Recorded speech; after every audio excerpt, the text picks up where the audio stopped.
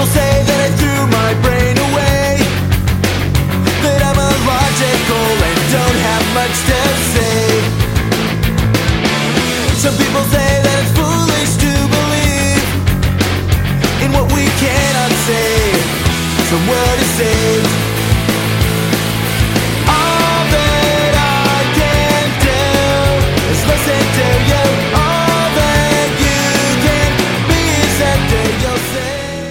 Well, thank you again for joining me on this episode of the Freed Thinker podcast for a Freed Byte.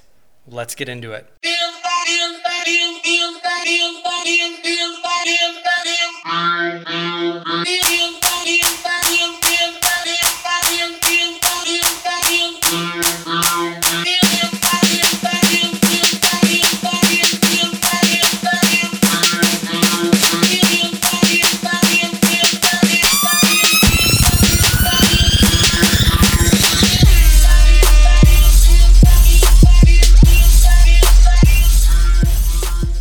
There's a common atheistic and skeptical criticism of the Bible, which says that the Bible and God must be immoral because they command a rape victim to marry their attacker. Is that really what the Bible teaches? Actually, not even close. We're going to explore the passages that they're referring to and see why that is a very poor handling of the text and why reading a passage in context is, surprise, surprise, helpful. The passage that they're referring to comes from Deuteronomy 22, 28, and 29. But, as good and responsible interpreters of any passage, of any text, we should always ask ourselves what book a passage is in, where in the book it's found, and what is the immediate context for the passage, as well as other questions. Well, what passage comes right before this one? Let's find out. The broader set of laws in this section of the law code is Deuteronomy 22, 23 to 29, which in full reads, quote, "If there is a girl who is a virgin engaged to a man, and another man finds her in the city and lies with her, then you shall bring them both out to the gate of the city, and you shall stone them to death. The girl because she did not cry out in the city, and the man because he has violated his neighbor's wife. Thus you shall purge the evil from among you." By the way, that's an adultery law. Verse 25, quote, "But if in the field the man finds the girl who is engaged, and the man forces her and lies with her, then only the man who lies with her shall die. But you shall do nothing to the girl. There is no sin in the girl worthy of death, for just as a man who rises against his neighbor and murders him, so is this case. When he has found her in the field, the engaged girl cried out, but there was no one to save her." That's the rape law, by the way, and that's why the man dies and the woman does not. So now we find our law. Verse 28, quote, "If a man finds a girl who is a virgin, who is not engaged, and seizes her and lies with her, and they are discovered, then the man who lay with her shall give the girl's father 50 shekels of silver, and she shall become his wife because he has violated her. He cannot divorce her all of his days." End quote. Now, setting aside the question if the death penalty should be permitted for adultery or for rape, as it pertains to the original question, let's look at the logic of this whole passage. Verse 23 to 24. If a girl claimed to be raped in the city, but she never cried out, no one heard her, anything like that, then it's considered adultery. And it's not to go into this too much since it's besides the point of this episode, but in this time, it was not an individualistic culture. It was not a very well-constructed architecture culture. There weren't really doors on the houses in cities, more like curtains. Everyone knew what was happening in their neighbor's home in and around. If you're inside the city, it's not a private kind of society, but everyone was in everyone else's business. So the paradigm was that if she had cried out or made any type of fuss, someone would have heard and come to help. You have to remember that they didn't live in modern America where everyone has their own bedroom. I mean, you're sleeping 10 people to a room. So the idea here is that if a woman who commits adultery can't pin it all on the man, she must cry out and struggle against him. Notice here it's calling women to stand up against men, by the way. It's not saying, hey, just demure yourself and give in. Right? It's not exactly chauvinistic. It's not entirely feministic either, but it can't just be seen as an entirely oppressive law. Now, verse 24 to 27. If this happens in a field and no one is around to hear her, then her innocence is presumed and only the man is punished by being put to death. Again, imagine if this was adultery and not rape. Who's actually given the benefit of the doubt? The woman is. It's her word over his that wins and he's punished. Again, you wouldn't expect to find that in a super machismo, super patriarchal, chauvinistic society. The woman is given the benefit of the doubt. Now, we get to the passage that is questioned in the original challenge. Here, the simple question why we know that this passage is not about rape. Think about what law was just given before it. If the man is guilty of rape, what happens to him? He's put to death. So if verse 28 is trying to say that a rape victim must marry her rapist, who's left to marry? He'd be dead. If this passage was about a rapist, the rapist would have been put to death, so there wouldn't be a person for her to marry. You see the glaring problem with reading a passage out of context and ignoring the other laws around it? So what is the law talking about? Well, there's actually a parallel passage in Exodus 22:16-17 that says, quote, "If a man seduces a virgin who is not betrothed and lies with her, he shall give the bride price for her and make her his wife. If her father utterly refuses to give her to him, he shall pay money equal to the bride price for virgins." End quote. That's the parallel, and actually that's the original law. Remember, Deuteronomy is a re-giving of the law. It's the covenant renewal. Deuteronomos, Deuteronomy, literally means the second law or the second giving of the law. So Deuteronomy 22:28-9 is the re-giving of the law previously given to Israel in Exodus 22:16-17, and is a law prohibiting a man from, as we would say now, hitting and quitting it. Now, when men have a responsibility to care for a woman in this law, they don't get to just use them for sex. So if a man and a woman are not married and are found to have had sex, they are to be married, and the man is to pay the father the dowry for her hand because he has dishonored the father by not seeking his consent first. So this is simply not a passage that says a woman must marry her rapist. Remember, it reads, quote, "If a man finds a girl who is unbetrothed virgin, and he lays hold of her and lies with her, and they are found, then the man lying down with her shall give the girl's father 50 pieces of silver, and she shall be his wife because he has humbled her," or in some passages it says he has disgraced her, or something along those lines, "and he may not put her away all his days." End quote. That's the literal translation from the Hebrew.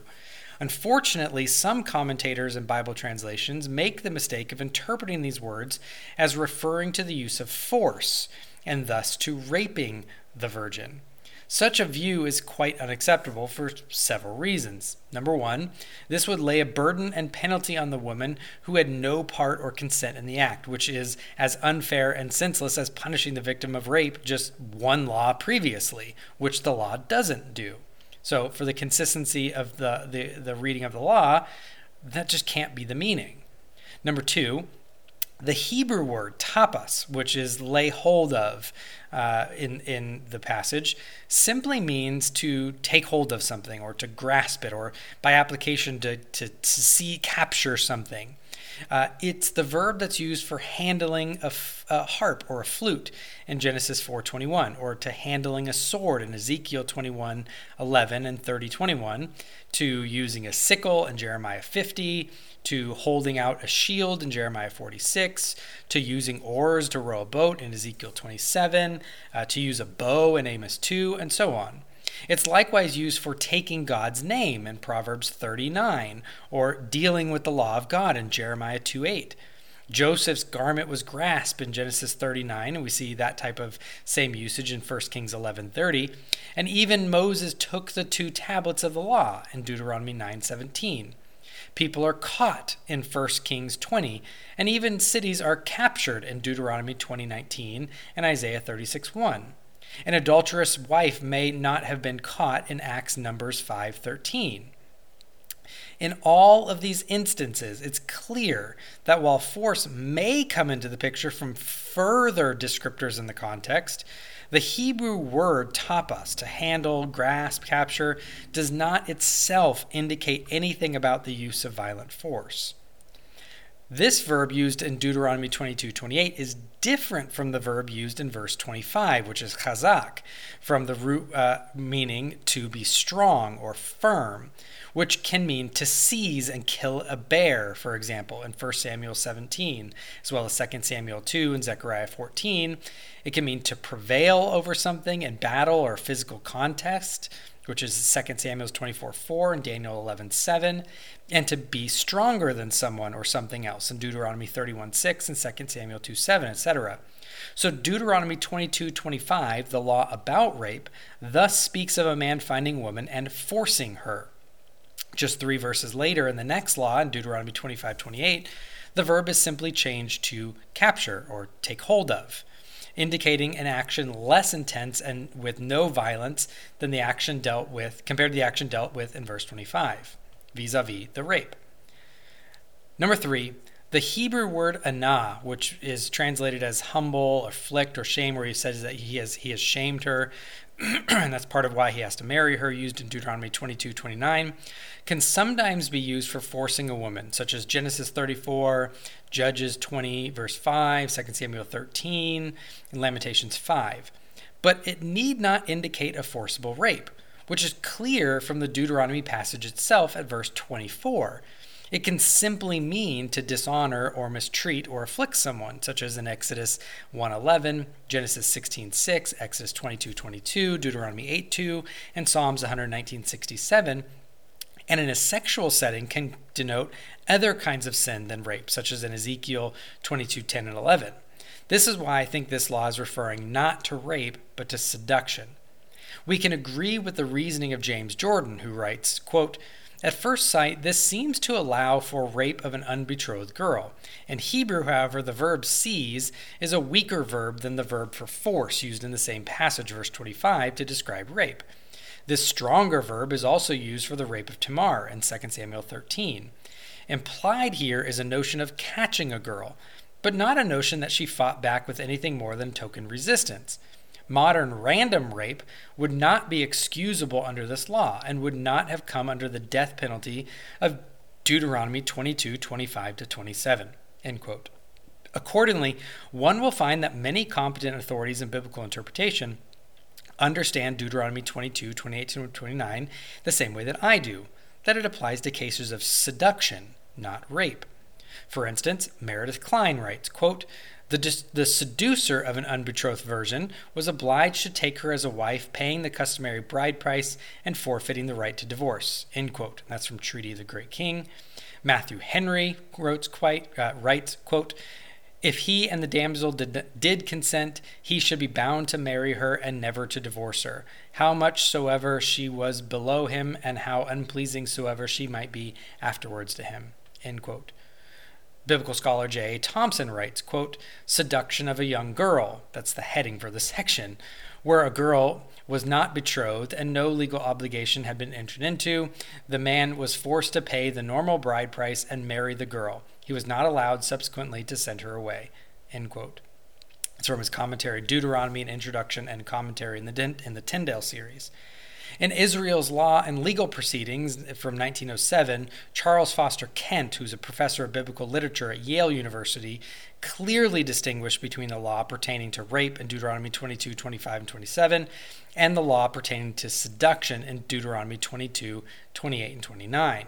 Kyle and Delitzsch classified Deuteronomy 22, 28, and 29 under the category of the seduction of the virgin, and comment that the crime involved was their deed. Remember, the text says that if they are found, implying the consent of both parties, and liken this law to that found in Exodus 22, 16-17, which comes in the first giving of the law. Now, even if one has some question about the applicability of Deuteronomy 22, 28, 29, the clear and decisive command from God when a man has seduced a virgin is found again in the parallel first instance of law in Exodus 22, which we looked at. Remember, that one says, if a man seduces a virgin who is not betrothed and lies with her, he shall pay her dowry and make her his wife, so on. In this text, there's no question whatsoever that it was not rape. The Hebrew word used to describe the sin is patah, used elsewhere for coaxing, or such as in Judges 14, or for luring, such as in Judges 16 and Hosea 2, or for enticing, such as in Proverbs 1:10 and 16:29. When a man gets a virgin to consent to have sexual relations with him, he is morally obligated to marry her. He can't be a deadbeat dad. Again, other commentators follow this. John Calvin, for example, writes, "The remedy is that he who has corrupted the girl should be compelled to marry her, and also to give her a dowry from his own property, lest, if he should afterwards cast her off, she should go away from her bed penniless." End quote. J.C. Connell writes, quote, "Although she consented, it was still his responsibility to protect her from lifelong shame resulting from the sin of the moment by marrying her, not without payment of the regular dowry." End quote. Adam Clarke, in his commentary, writes, quote, "This was an exceedingly wise and humane law, and must have operated powerfully against seduction and fornication, because the person who might feel inclined to take advantage of a young woman knew that he must marry her and give her a dowry if her parents consented." End quote. Adam Cole writes in his commentary, quote, "If a man seduces a virgin, he must acknowledge her as his wife unless her father refuses." End quote. James Jordan writes, quote, "The punishment for the seducer is that he must marry the girl unless her father objects, and that he may never divorce her again." End quote. Old Testament scholar Walter C. Kaiser writes, quote, "Exodus 22:16-17 takes up the problem of the seduction of the maiden who was not engaged. Here, the seducer must pay the bride price and agree to marry her." End quote. So at the end of the day, the common atheistic criticism that the Bible says a rape victim should marry her attacker is, like so much of the criticism in the Bible, based on shallow, superficial, atomistic, and completely biased, uneducated distortions of the text within its original context. What we have here is actually the institution of a law which protected women from the damaged reputation, which back then was almost worse than death. We may protest to the cultural norms of that day, but a woman who was not a virgin would be hard-pressed to get married and have children. This means that she would not have the normal provisions for care in her old age and would have to attempt to attach herself to the homes of extended family. There's so much cultural background here that I could go into, but the point here is that this law was actually a protection for women against the seduction of roaming deadbeat dads, not a command that she was to marry her rapist. Again, that view is simply a gross mishandling of the text.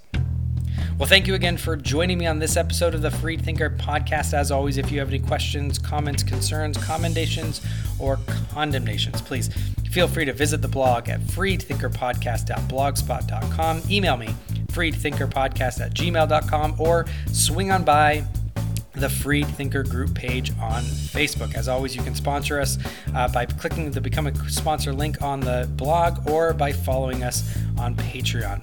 Join us again next time as we discuss more topics related to the Bible, theology, philosophy, and a consistent Christian worldview. Good night, and God bless.